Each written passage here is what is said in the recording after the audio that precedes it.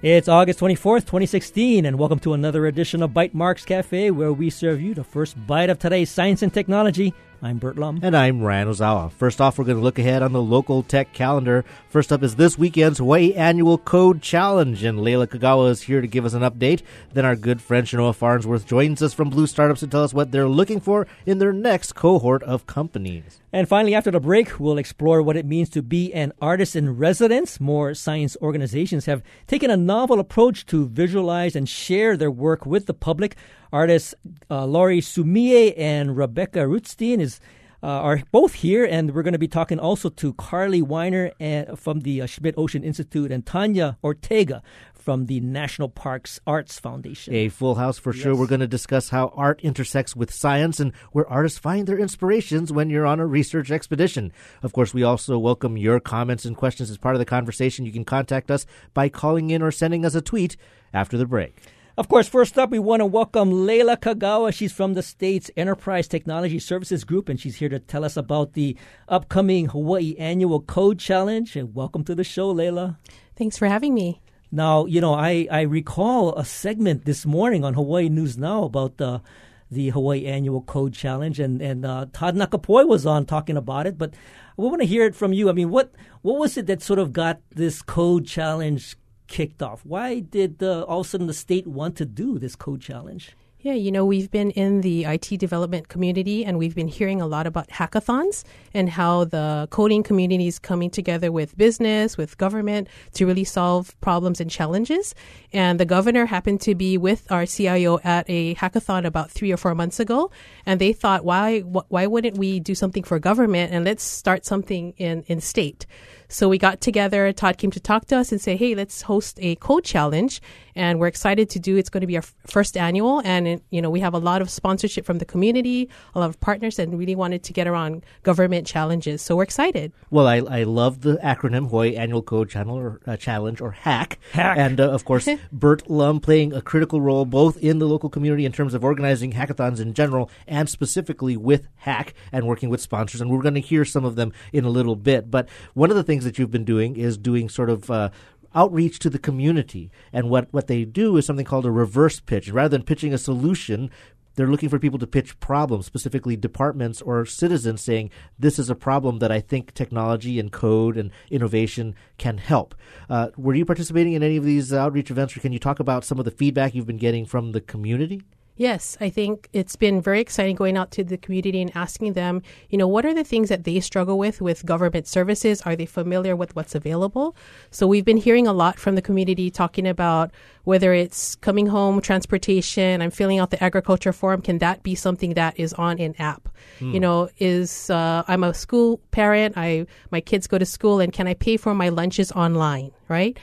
Can I get traffic information or safety information in my community so that I can maybe get a community group together to really do neighborhood watch, right? So it's been really interesting being out in the community and hearing from them. So we're allowing citizens to submit their ideas through the website, and we're also taking challenges from departments that want citizen engagement to solve and strategize in terms of how we solve these problems. So what sort of departments have actually sort of expressed interest in participating in doing the reverse pitch? Yeah, so we've had agriculture come forward, talking about, maybe some of the local made in Hawaii products. How can we get people connected to them? We've had the Department of Public Safety come forward talking about how they can maybe look at efficiencies in terms of scheduling and visitation for their families and people that are housed at the correctional facilities. We have health coming forward with talking about an app that would or system that would connect disabled citizens to better jobs, right? So really advancing their skills and their talents. And then there's a lot of interest in terms of homelessness. So we have someone from the nonprofit sector coming in and doing a pitch.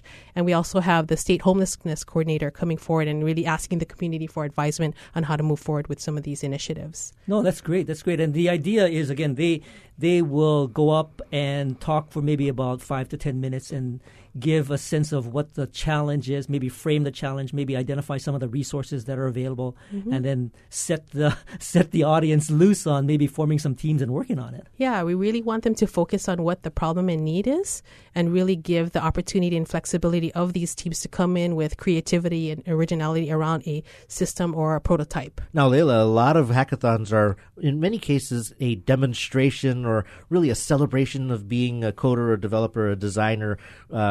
It's more about the exercise of coming up with a solution and prototyping something quickly and showing it off on stage. But obviously, when you're talking about government services, you're talking about civic engagement, it's not something that you want to do just for fun. It's something that you want to be sustainable, to build into something new. So this hackathon, HACC hackathon, is not just a single day or even a single weekend, correct? Right. So we decided to really give that a little bit more opportunity for maybe ideas to simmer a little bit and encourage a lot of collaboration and dialogue. So we're going to host it over a 30-day period.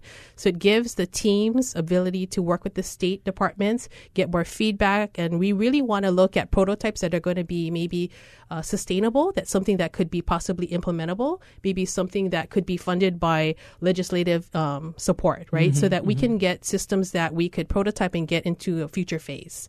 So we're really looking for that. So one of the judging criteria is really looking at that. How sustainable is this system or prototype? Can this be adopted by the state staff? And can we support it? And then, can we make sure that it does serve the citizen well at the end of the day? Now, how optimistic are you, perhaps, that a department says, wow, we wanted this solution, now this code challenge came and this beautiful app came together, does exactly what we want. But certainly we all know that for a variety of reasons, the procurement process, the bids and contractors and all of that, it's not quite as easy as basically saying, your app is great, let's buy it. Will there be sort of a framework also coming together to allow these solutions, if they are something that the state government wants to proceed with, to make that connection, make that leap happen?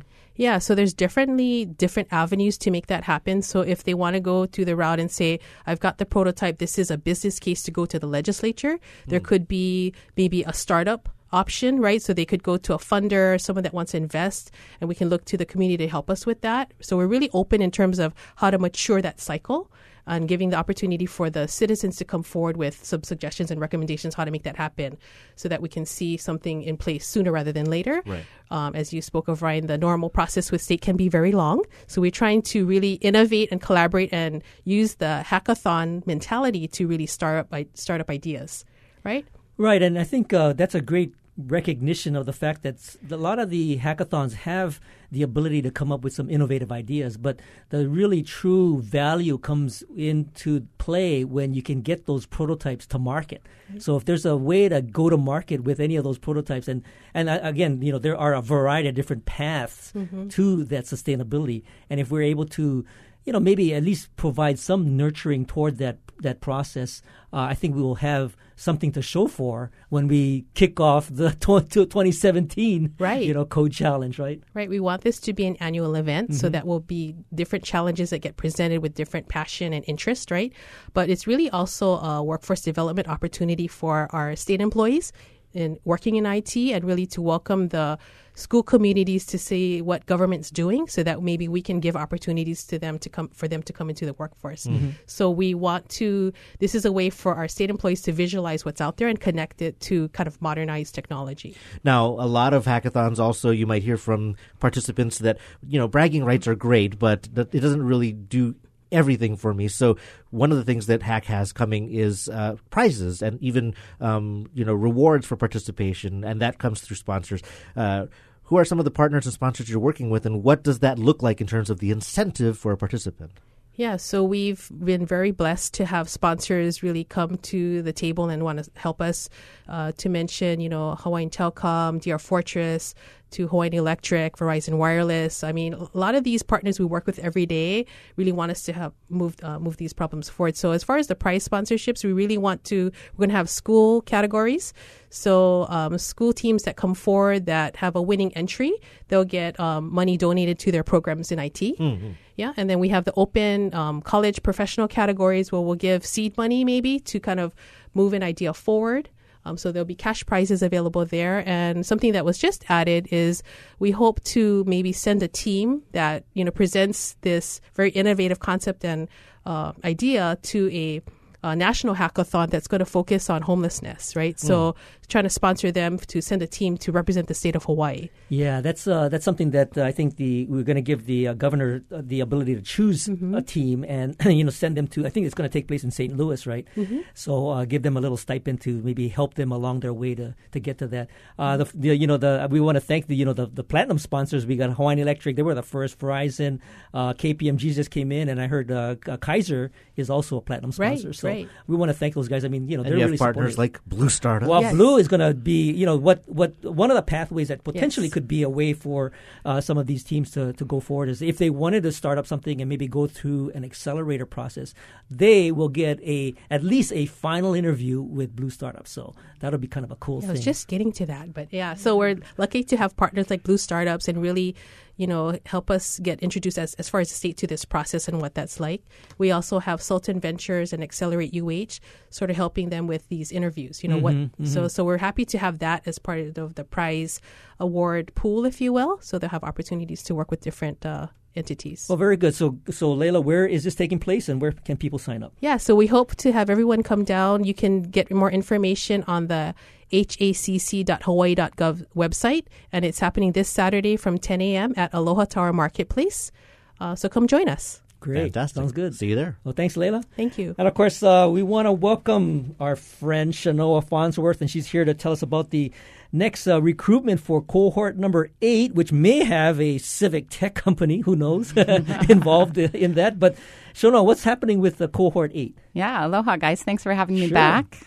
Cohort 8, well, we were just talking about is the auspicious cohort. Yeah. So we are looking for some very good companies. We already have a lot of applicants. The applications are due next week, September 1st. So that's why we want to urge everyone who's thinking about it, maybe sitting on the sidelines, to come out. For our friends with the hackathon, of course, they'll still get a chance, a shot on goal, even though they'll be coming in the gate a little late. That's fine.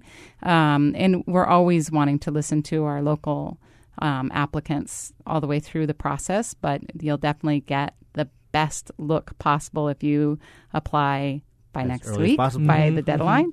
I can't guarantee we can do anything past that, but we try. Now, you just finished cohort number 7. We featured some of those cohort members. It was lucky number 7. As you mentioned, number 8 is lucky, also perhaps more on the eastern side. Right. Well, first of all, how did cohort 7 go? You just you wrap everyone up with this trip to San Francisco to showcase these companies in San Francisco. How was that? That's right. It was great. It's our 7th trip to Silicon Valley and the Bay Area with our cohorts, and each trip gets better and better. This was action-packed. We literally didn't have a second to even, look around. And our demo day there, which was at the 500 Startups office in Silicon Valley, actually at the Mountain View office, was packed, jam-packed. We actually sold out and had to stop selling tickets, which is a first for us in the Bay Area because, that is not our home. So it's always a challenge to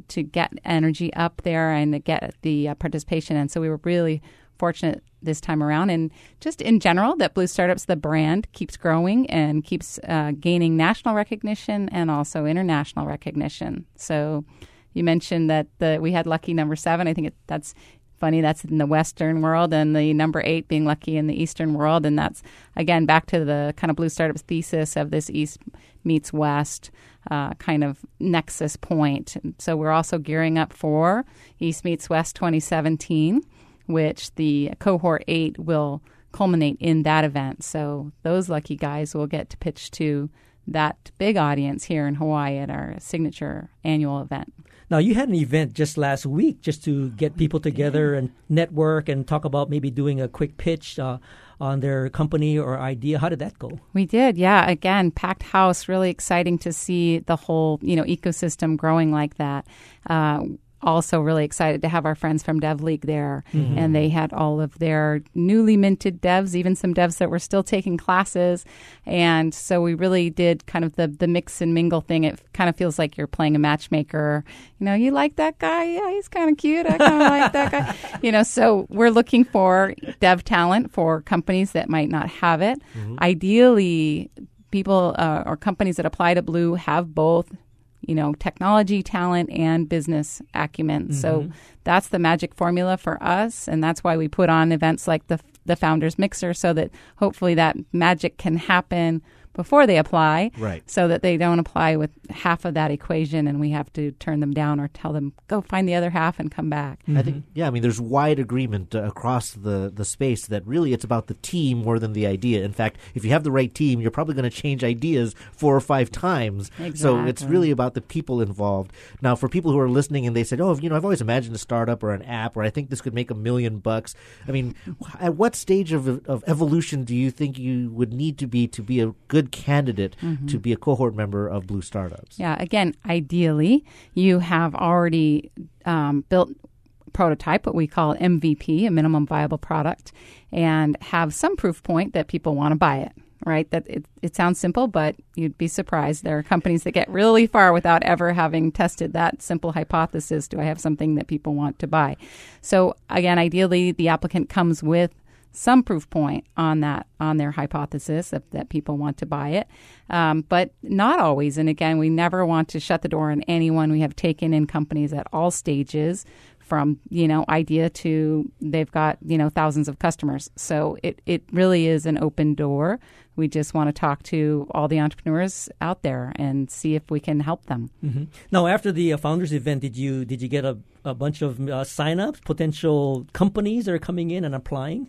Yeah, we had a lot of companies there that were already kind of on our radar, and so that was good to see because we had been talking to them and they came to check us out, which is always good because it is kind of a dating type. They have to see the value in us as well as us seeing the value in them.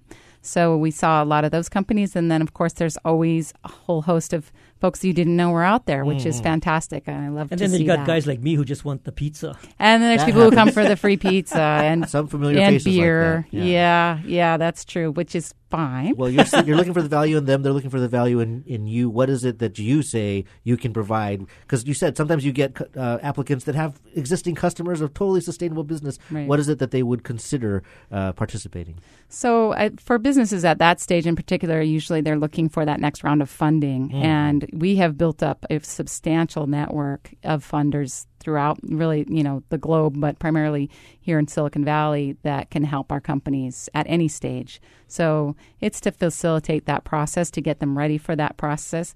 Again, you'd be surprised how far you can get as a company and still not be able to tell your story very well and be able to close the deal with investors. Those are different skill sets than your tech guy or other types of entrepreneurs necessarily have. So those are skills that can be taught, and it's part of, the process that we put them through. So once they get in, what's the commitment of time for going through the accelerator process? Well, you can ask Ryan. He was a little bit there, but it is full-time. For those members that are committed full-time to the team, they are there full-time.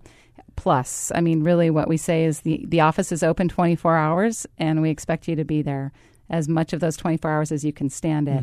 It is a very short period of time, right? 14 weeks. It goes by quick. Very fast. We are always urging our entrepreneurs to put in the time because you'll get out of the program what you put into it. If you slack off, and guess what? It's not going to have the value that you thought it would. That's right. Well, very good. Thanks, Noah. Where can they go to sign up? BlueStartups.com. The application is there on our website, so you can check that out. Before September 1st. Before September 1st. And if you did miss our Founders Mixer last week and you are interested in the program, we're also having a webcast tomorrow at 1 p.m.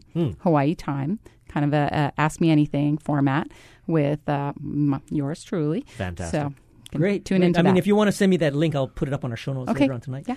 Well, thanks, Shanoa, for joining us. Thank you. And of course, we'll take a short break, and when we return, we'll be joined by artists Laurie Sumie and Rebecca Rootstein, who's also on the line, and Carly Weiner from the Schmidt Ocean Institute, along with Tanya Ortega from the National Parks Arts Foundation. Can artists present science in a new and captivating way? Of course, we'd love your thoughts or questions as part of the conversation. You can give us a call at 941-3689 or toll free from the neighborhoods 877-941-3689. And of course, we're live in the studio. You can tweet us at Bytemarks or at Hawaii. This is Bytemarks Cafe.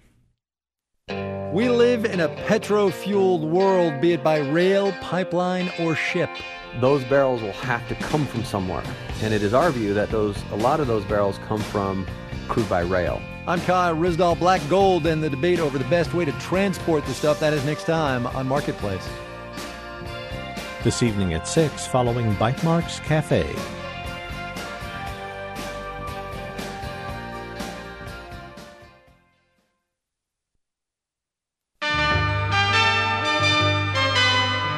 Each week, New Dimensions explores the social, political, scientific, environmental, and spiritual frontiers with some of today's foremost social innovators, thinkers, scientists, and creative artists. Hi, I'm Guy Finley, author of The Courage to Be Free, and next time on New Dimensions, I'll be talking about your right to be free. Sunday morning at 11. Support for Bytemarks Cafe comes from the HPR Local Talk Show Fund, which helps Hawaii Public Radio sustain and grow its locally produced talk show programming. Mahalo to contributors Bush Consulting and Sacred Hearts Academy. Welcome back to Bytemarks Cafe. I'm Bert Lum. And I'm Ryan Ozawa. And joining us today are Laurie Sumie and Rebecca Rootstein, and as well as Carly Weiner and Tanya Ortega. Carly is the communications manager over at the Schmidt Ocean Institute, and Tanya is the founder of the National Parks Arts Foundation. Laurie, meanwhile, is a mixed media artist, video producer, and storyteller. And Rebecca, who is joining us by phone, is a painter based in Philadelphia. And, of course, what do organizations look for when selecting their artists? And, of course, we'd love to hear your questions and comments. That number to call is 941-3689 on Oahu or 877-941-3689 from the neighbor islands. We want to welcome you all to Bytemarks Cafe. Thank you. Great to be here. Thank you. Now, I want to start off with the artists because what we will endeavor to do is try to get our listeners to imagine the artwork that they've created. So this is a great opportunity for Laurie and Rebecca to maybe describe what it is that you've created. So, Laurie, you wanna dive into that that question? Sure. So specifically, I'm working on a piece that's going to be at the Bishop Museum next week. It's called Laysan 1902, and it is inspired by the history of Laysan Island and Laysan albatrosses, which there are many, many there living. And basically this installation is kind of like a raised sandbox that kind of evokes the sandy landscape of Laysan Island. Mm-hmm. And I've made these eggs cast from specimens from the Bishop Museum of Laysan albatross eggs, and I've cast beach debris and plastics in resin to kind of connect viewers to the chicks that die from eating this plastic that washes up on the shores and that the adults accidentally feed to them. And so there are these beautiful kind of jewel-like objects that kind of glisten, and they are really evocative, these beautiful glowing orbs, and then when you really look closely at them, they're basically preserved human plastic. Yeah. And so I kind of want people to, meditate on our impact on these species and how they live so far away, but yet we are still impacting their life and death. Mm-hmm, mm-hmm. Yeah, I've seen some of your pieces, and it is quite introspective in a way that you've seen some of the pictures of plastic debris inside, let's say, the intestines of young chicks, right? And then you also see it sometimes in their excrement. But then when you see it sort of in an egg, in this sort of clear egg, and you think, wow, I mean, that the impact of those plastics potentially could get all the way to the newborn. Mm-hmm. I mean, that's going to be a very scary thing for this whole species. Definitely makes an impact. Now, Rebecca, I wanted to give you a chance to talk a little bit about the artwork that you've done. I mean, and we've talked a little bit about the voyage that you went out on with the Fall Corps, with the Schmidt Ocean Institute. And so how would you describe your art? Sure. Well, actually, I actually have been working on sculpture and installation as well as painting, but particularly on my Art at Sea residencies, I was focusing on painting. And on both of the expeditions that I've been on, I had the chance to witness a live feed of data coming in of the ocean floor. They were using multi-beam sonar to map out the ocean floor, and I had the opportunity to see this live feed of data coming in. And working in a 4D visualization program, I was able to sort of move through this data, kind of fly through the data, and find interesting and compelling vantage points, and then pull that data into my paintings. Literally, I was projecting the sort of wireframe grids into my paintings, superimposing over a layer of kind of a more process-oriented surface that actually was a response to the motion of the ship. On my first expedition, as the ship was sort of rocking and rolling, I was trying to kind of work with that motion and had the idea to sort of pour the paint onto the surface and let the motion of the ship sort of dictate the movement and the dispersion of color and paint onto the surface. And so it sort of created this kind of atmospheric backdrop that I would then superimpose this more kind of articulated and graphic mapping. And so I'm sort of, with this particular work that I did on the ship, it's a little bit more perhaps referential than some of my more abstract work that I do back at home in my studio. I'm sort of looking for the viewer to gain an appreciation for these hidden landscapes that are, beneath our oceans.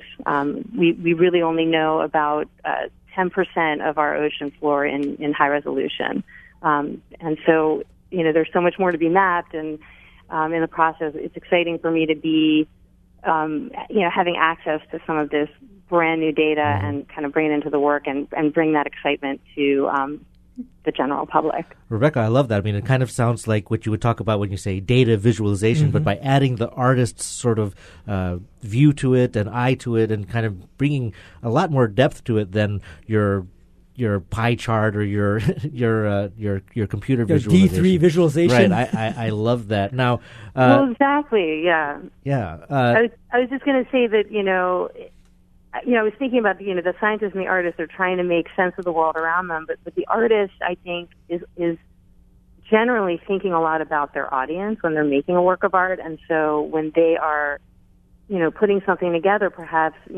through this collaboration, they can make scientific data, kind of more interesting or more appealing to a viewer, because of their kind of awareness of the audience. Right. Well, Tanya, I wanted to talk to you as well, of course, the founder of the National Parks Arts Foundation. National parks, they exist to raise awareness, make people aware of these beautiful natural resources, the importance of taking care of them. So outreach and conveying a message is a key part of those national parks. But when you talk about an artist in residence, I mean, how did you or how do programs like these articulate the value when someone says, well, couldn't you just put up a sign that explains everything? Or, what about an audio guided tour led by a scientist? It seems a step further to say we're going to invest in art as part of this mission of sharing an idea or making people aware of something. Well, the beautiful thing about art is that it touches people in their hearts and in their minds. A lot of things that are just interpretive, that are fact, don't really touch people on an emotional side. It may be a story that helps people understand the history of a place. It may be a talking story. It could be heritage arts. And these are things that really transcend age and are, as far as the history of these islands, it's an oral history that can be shown in film, in cultural arts, in all different kinds of media than just the regular it Not to say that our parks don't do that very well, but it affects a lot more people than a lot of things that are already out there. Well, just thinking back, I spent a lot of time, say, at the Volcano Observatory National Park up there, and there's a lot of great signage, and I'm sure I've read it all and learned many great things. But sometimes it's the story you hear from a park ranger, or it's a specific, fixture that someone's interpreted in a creative way, that's what sticks in your mind, perhaps more so than a fact like that. So, Carly, with the Schmidt Ocean Institute, it's a large organization. It's doing great scientific work, but again, you're saying the number of bodies you can fit on a ship is limited. How did you make that case to say one of these spots should go to an artist? Well, we keep pushing that limit. We can only fit so many people on Falkor. But we decided that these bursts of opportunity for artists are so important because they can tell the story and shed new light on the science that we do on board Falkor in a new way. And having the scientists and artists work together in this really unique situation allows both the scientists to learn from the artists and the artists to learn from the scientists. And we've seen examples of that through the program throughout this entire year. And we hope to see more of it. Yeah, that's great. Carly, in terms of the Schmidt Ocean Institute, we're familiar with the work that you folks do with Falkor and all the surveys that you've done, across the Pacific Ocean. But it was very captivating to me to find out that Schmidt Ocean Institute had sponsored, several artists in residence. And in fact, one of the callers on the line, both callers on the line, I want to introduce Michelle Schwengel, who's a knitter, and she was on one of the voyages. And I'll let Michelle talk a little bit about what she created on her voyage on Falkor. Michelle, welcome to Bytemarks Cafe. Aloha, Bert. Thank you. I'm so excited to be in discussion with this group. I think this is such a fantastic topic for people to know more about and to know that these opportunities are out there. There are so many artists here in Honolulu, in the state of Hawaii, and I think that opportunities like these give people the chance to branch out, go other places, and bring other experiences back to our state. So I think it's crucial that we be considered for these programs. Michelle, go ahead. The experience I had on the Falkor was incredible for me in that it has made me so much more closely tied to where we are here in Hawaii. My voyage began in Hawaii, and I went to Papeete in Tahiti. And by going across the Pacific, by continuing through Polynesia, I've learned so much about where Hawaii is within this context, and it gave me a perspective that I don't know if I could have ever managed in any other way. So the work that I'm making now is related to all of that experience I've had, and it's going to sustain so much work for me over the next years of my life here. I'm so appreciative of it. I'm glad that it's a great inspiration. Can we challenge you to perhaps describe one of the ways that you've created an artwork that was inspired by some of these experiences? Oh, sure. I think I'll let others talk about more of the science work, but I want to mention one crazy project that I did while I was on board. I had done some guerrilla-style artwork in the past where I was putting up things in a public domain that were unexpected here on the streets of Honolulu. But while I was on the ship, I referenced the nautical history, especially in Britain, of painting ships with dazzle camouflage patterns. And while there's no way that I expected anyone to let me paint the ship, I instead knitted textiles that had very bold graphic patterns, and then I installed those knitted panels on various fixtures of the ship. Yeah, so Carly is giving us a sigh of relief. And they really changed the image of the ship. And I'll look forward to showing that work later this year, or That's actually great. in January at Mark's Garage. Yeah, no, I saw some photos of that, Michelle, and that was a great. I guess it sort of livened up some of the typical ship coloring. and Carly, I mean, Battleship Gray. You must, Battleship Gray. I mean, Carly, you must have seen some of the work that Michelle has done. Oh yeah, and I was just on Falkor for all of July as we were doing sea trials for our brand new ROV Sebastian. And Michelle, you'll be happy to know that a lot of your dazzle camouflage work is still on board and going strong. Fantastic. Thanks for that report. Thank you for calling in. Now, Carly, in terms of having artists, and you have artists that range from knitting, painting, a variety of different things that both Rebecca and Michelle have participated in. What is it that you're trying to, I guess, encourage by having like an artist in residence program? Sure. Well, the main thing is that we want to tell the story of the science. We want people to have a better understanding of our ocean planet, better understand not only the science that we're conducting on board Falkor, but also understanding the conservation and the exploration of the oceans. You know, we still know so little about our deep sea, and hopefully that these artists bring a new perspective to some of the work that we're doing. Great. Sounds great. We were getting some calls in, so I want to welcome Katie from Hilo to Bytemarks Cafe. Welcome to the show.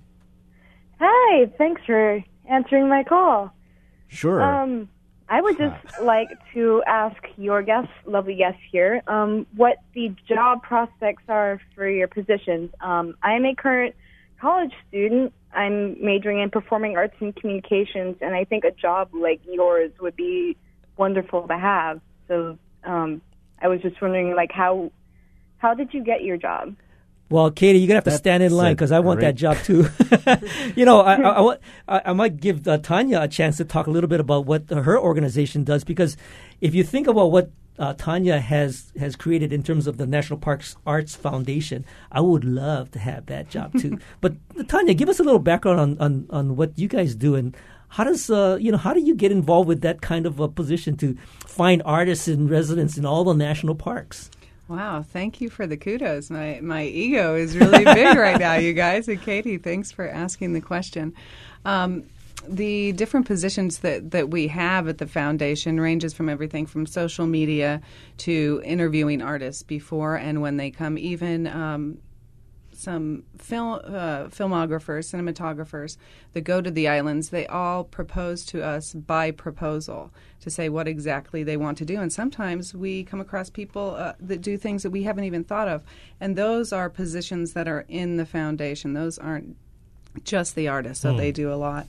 As far as the beginning of the foundation, I started working with the Park Service when I was 17 at Yellowstone. And I got to see and hear about the Moran paintings. And I don't know if you know that the national parks started because of artists, started because Moran's watercolor sketches, they took them to Congress and they showed Congress, and they were convinced of the beauty of nature. So that's kind of how it started. Laurie, as an artist, what would your advice would you give to this young Katie in Hilo if they wanted to kind of mix perhaps outreach and science and research like that and creativity and art?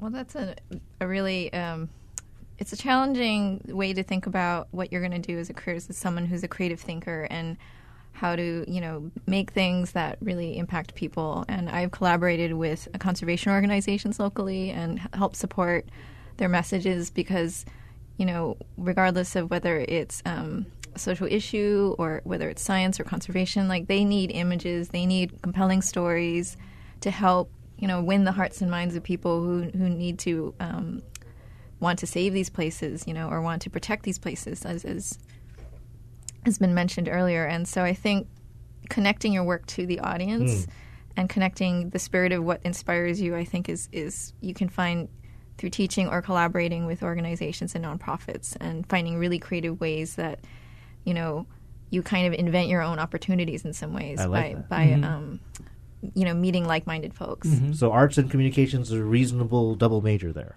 Yeah, I double majored. Oh, fantastic. Yeah. Well, thank you, Katie, for your call.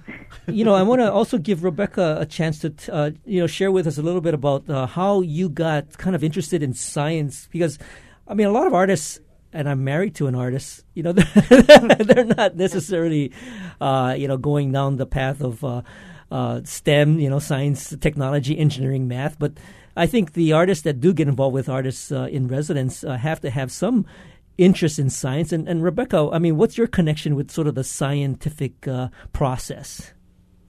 Sure, and I was thinking about Katie's call and that thinking about the other things that you study and sort of broadening your horizons is really important, and not just sort of gaining the visual arts skills, but it's gaining a voice. It's sort of what do you want to say, and that's through the other kinds of things that you're learning. And so for me, what happened was when I was in college, my university was located in the Finger Lakes region of upstate New York, which is filled with monumental gorges and waterfalls and rock formations, and it's a geologist's dream. And so I took a geology course when I was there, and every class we would go to one of these incredible features and learn about it firsthand, and it just really had an impact on me. And it wasn't something that I incorporated in my work at that time. I was an art major. I never dreamed of incorporating it at the time, but it wasn't until much later that it kind of crept into my work. After I completed my master's degree, I was making these sort of abstract expressionist paintings that were really like needing some sort of structure. And all of a sudden I started thinking back to my geology class and thinking that it might be a good idea and make sense to bring some of that data into my work. I also, for me, I've always sort of viewed the geologic forces, like the tectonic forces, like collision and rifts and violent upheavals, as sort of a metaphor for ebbs and flows of relationships and sort of life experiences. So it kind of made sense for me to tie this into my paintings that were already sort of emotive. And so that sort of began the journey. And then over the years, I've done many artist in residence programs in geologically interesting places, mainly land-based up until recently. But I was in Iceland, I was in the Canadian Rockies, and I was in Hawaii in 2005, and that was sort of what led me on this trajectory of an interest in sonar mapping and in the ocean floor, because I came across some sonar maps of Loihi, the seamount that's going to be the next Hawaiian island. And so I became very interested in this whole world that's, hidden beneath the ocean. And it led me on I've been sort of working on this for about 11 years. And over the last few years, I've had this, really wonderful opportunity to get out to sea and to explore firsthand, and it's been really kind of life-changing. So that's great. No, that's great. That's great. And, I'm kind of curious to hear what Tanya and Carly have to say about the kinds of artists that they would select in terms of being a part of their artist in residence. But want to hold that thought. We'll be right back after the short break to continue our conversation with Laurie Sumie, Rebecca Rutstein, as well as Carly Weiner from the Smith Ocean Institute and Tanya Ortega from the National Parks Arts Foundation about artists in residence. We'd, of course, love to hear from you as well. You can call 941-3689, or like Katie from the neighbor islands, call 877-941-3689. This is Bytemarks Cafe. The people who prepare the news are absolutely astoundingly wonderful. I mean, they understand and they go in depth. And that's one of the things that public radio takes the time necessary to tell the story. And that doesn't happen anywhere else. Member supported Hawaii Public Radio. Radio with vision. Listen and see.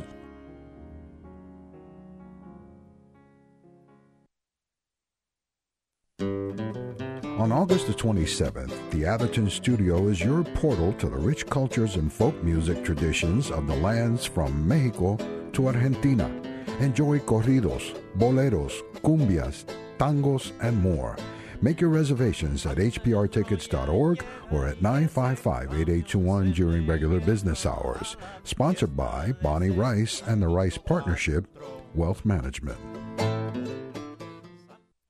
Welcome back. This is Bytemarks Cafe. I'm Bert Lum. And I'm Ryan Ozawa. And we're talking to Laurie Sumie and Rebecca Rutstein, as well as Carly Weiner from the Smith Ocean Institute and Tanya Ortega from the National Parks Arts Foundation. And, of course, you can give us a call. Number here is 941-3689 on Oahu, or from anywhere else, 877-941-3689 from the neighbor islands and the mainland. And we want to go to Bridget from Philadelphia. Welcome to Bytemarks Cafe.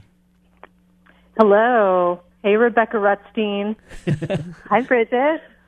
I have a question for you. I was curious what your biggest takeaway was from your residency on board the Falkor and how you plan on exploring that this year in your studio practice. Well, great, Bridget. That's a great question. So, Rebecca, give that some thought. What do you think? How will you take that experience into your future work?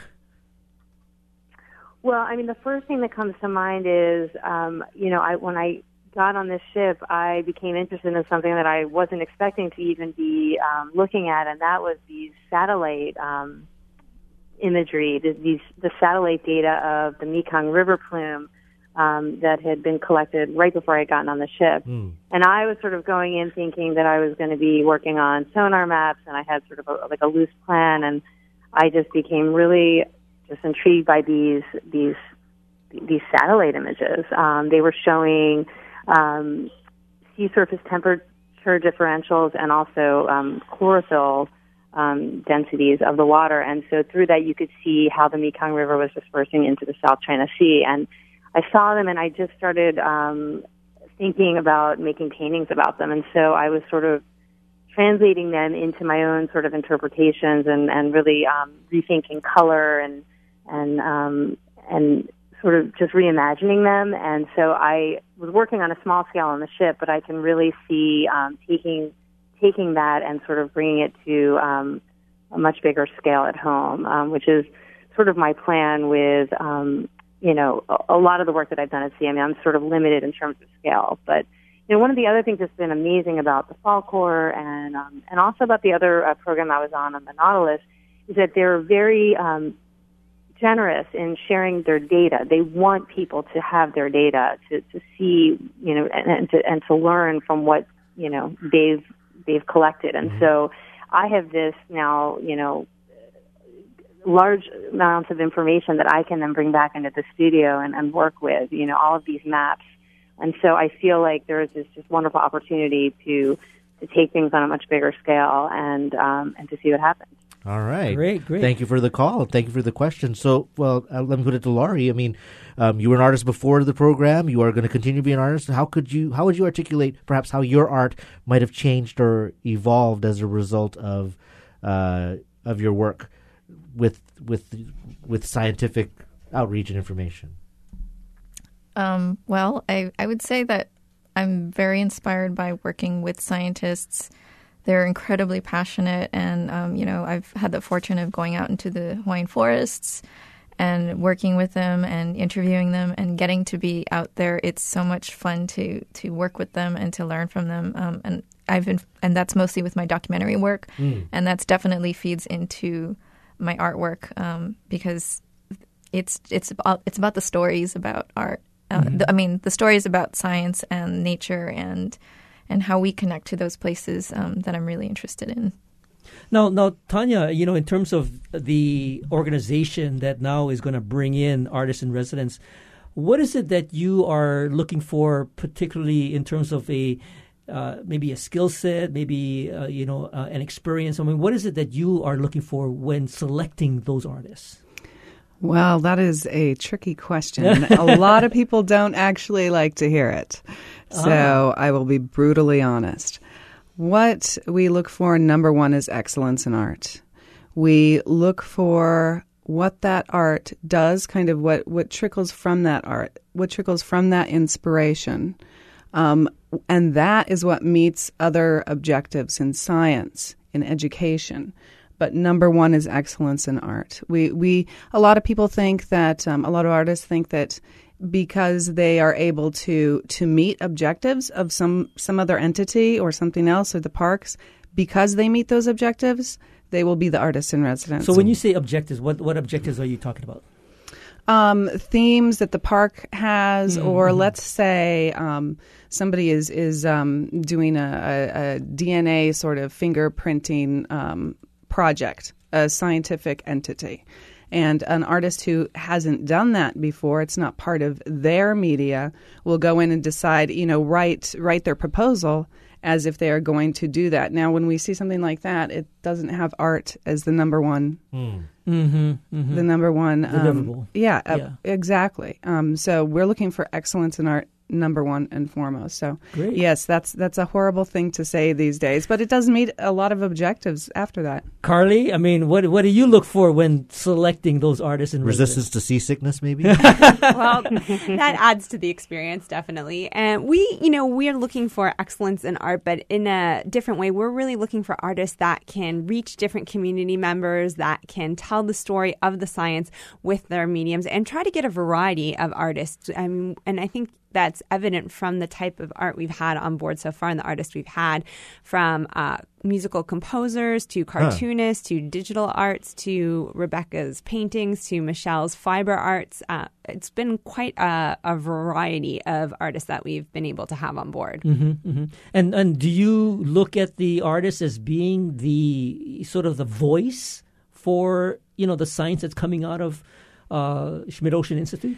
Well, as you know, we try to do a lot of different voices or outreach for our science. Mm-hmm. We have multimedia journalists on board. We bring students on board. So we really try to cover a wide array of communications tools and skills to be able to share the science and the information that we're collecting about the ocean. And it varies so much from cruise to cruise. We're doing all kinds of different research.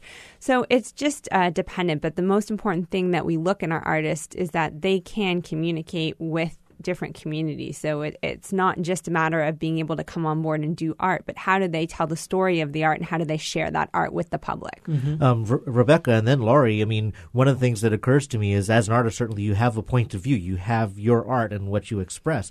But your engagement in this case is also to help convey a message on behalf of the institution that is employing the artists and residents. So is that a challenge, Rebecca? I mean, to incorporate both someone else's objectives as well as what you want to express yourself as an artist? That's a great question. And, it hasn't felt like a conflict at all. I mean, I sort of see myself doing kind of a few different bodies of work concurrently. I'm currently doing some, as I mentioned, some sculptural work that's maybe less specifically related to the data, but still has that sort of, inspiration at its core. Mm-hmm. And for me, this has just been such an incredible opportunity to work with scientists to see the world in this way. And so I'm excited. I'm genuinely excited by ocean exploration and this idea of kind of revealing these hidden landscapes. So even though this work is a little bit more, as I mentioned, referential than maybe some of my other work that's more abstract, I see it as an exciting kind of, project. And if I can help, communicate the science to a bigger audience and get people interested, I'm thrilled, and so I don't feel like it's a conflict at all. I'm enjoying the process a lot. And Laura, you mentioned as a documentarian, as a storyteller, and in a way your passion is telling some untold stories or stories that need to be told. So do you feel you likely did not feel any conflict in terms of conveying your voice as well as the voice of the organization? Not at all. I mean, because I'm not just purely interested in like an insect or an animal or just, pretty trees. Like, I'm really interested in how humans sort of interact with these things and how we connect to them and how we interpret them, And so, like, one of the things I learned is something called plant blindness. So when you go into a forest or a green area, like, everything is just green, but then you go with someone who really knows the plants and over time you learn what those are, then you don't just see a bunch of green stuff. Like, you kind of can identify your environment in a really specific way. And as an artist, you're using your ways of observing the world and kind of combining it with these experiences to kind of create a way of seeing the world that is universal and very specific. I love that. Now, Laurie, you're involved with the Bishop Museum and the Voyages, I think it's Journeys exhibit, which kind of covers Papahanaumokuakea and some of the history of Midway. And I know Michelle is also kind of involved with that exhibition. Maybe tell us a little bit about how you view your work in that exhibit. Well, it was sort of a bit of an accident that I even made the piece, but I was really, I read a story about Laysan albatross's nests being disrupted at Kaena Point. And it was just really saddening to me of how humans are just destroying these birds' homes and had no sense of, how rare these birds are and how we're lucky we are to have them here. And so from that story, I wanted to respond and to kind of enable people who might never get to see these birds or even go to a place like Midway or Laysan to see immense numbers. I've seen many pictures and I've seen some videos, but I can imagine being in that place and appreciating what's there. And I wanted to bring that to an audience locally in, Honolulu, where you don't see a lot of native species. So, yeah, it was just really connecting something locally that happened and kind of responding to it and creating art that kind of builds maybe some empathy for these creatures that are so incredible. Yeah, and I think Michelle is off the line, but I know she is going to be kind of like a weekly artist there at that exhibit, and she is part of there's a whole cool selfie station, and she has her knitted coral that she's going to be demonstrated. So I think that's a kind of a cool thing to go visit. Yeah, I got to check it out. It's really cool. So definitely go to the exhibit. It's super fun. There's lots of fun interactive things like Michelle's corals. So yeah. Now, Carly, you invest in artists, you bring them on your ship. I love the diversity of the kind of artists, but is there a point where you go to a board of directors and you have to report on the return on that investment? Yeah. Or is it innately understood as part of your core mission? Well, we're very lucky. One of our co-founders of Schmidt Ocean Institute, Wendy Schmidt, it was actually her idea to do the Artist at Sea program and to bring this medium to the scientists. And we really focus on science and technology and sharing that information. And so we bring that into the art that we're doing. We had one artist, David, who actually is doing computer algorithms with pH data from the Wendy Schmidt X Prize pH sensor that we have on board and visually presenting that. So I think the art is sort of the report out, and that's how we share and show that we're making progress and success with it. And Tanya, how about for your whole program is dedicated to this? How do you convey that value to someone who might be a little more bottom line oriented? I love how you put it, actually. The art is the proof. And that's the ultimate proof. And when that affects other people, as it does, if it's two-dimensional art, video, whatever, that is the ultimate proof. And, sometimes, as you know, that doesn't happen for years, but it does happen for years and years and years. I mean, right now we're still looking at, things thousands of years old, and that's what we're looking for in Excellence's art. And Tanya, with respect to the work that you're doing here in Hawaii, can you announce anything that is going to be happening at our national parks here? Yes, I can, for the very first time, in fact. So one of our gems is, of course, Hawaii Volcanoes National Park. And Cindy Orlando, the superintendent there, is an incredible she's an incredible person, and so we were able to start programs there that have been highly effective. And right now we have Rick San Nicolas there, who makes regalia of warriors and loyalty of Hawaii. He's Hawaiian, that's his lineage. But upcoming in October is Oahu's very own Byron Yasui, who is a jazz musician. Yes, exactly. So he's going to come up to the park with Noreen Naughton for a month. Wow. So we are just really thrilled. And as a real artist, they say, what are we going to do? They're going to do a program or two, but mostly it is so they are inspired. Great. Now, Carly, I was going to give you a chance, but we kind of ran out of time. But I know I want to let people know about your show at the Mark's Garage coming up in January, but we can sort of remind people as we get closer to it. We'll have you back to talk about that. I love that. Okay, sounds good. Well, Laurie Sumé, and of course, she has her artwork over at the Bishop Museum, the Journeys exhibit over there, so you might want to go check that out. Rebecca Rootstein is got her work, and she's going to be coming back to Hawaii, I guess, during the Mark's Garage show in January of 2017. Of course, Carly Weiner is from the Schmidt Ocean Institute, and Tanya Ortega is with the National Parks Arts Foundation. And we want to thank you all for joining us today.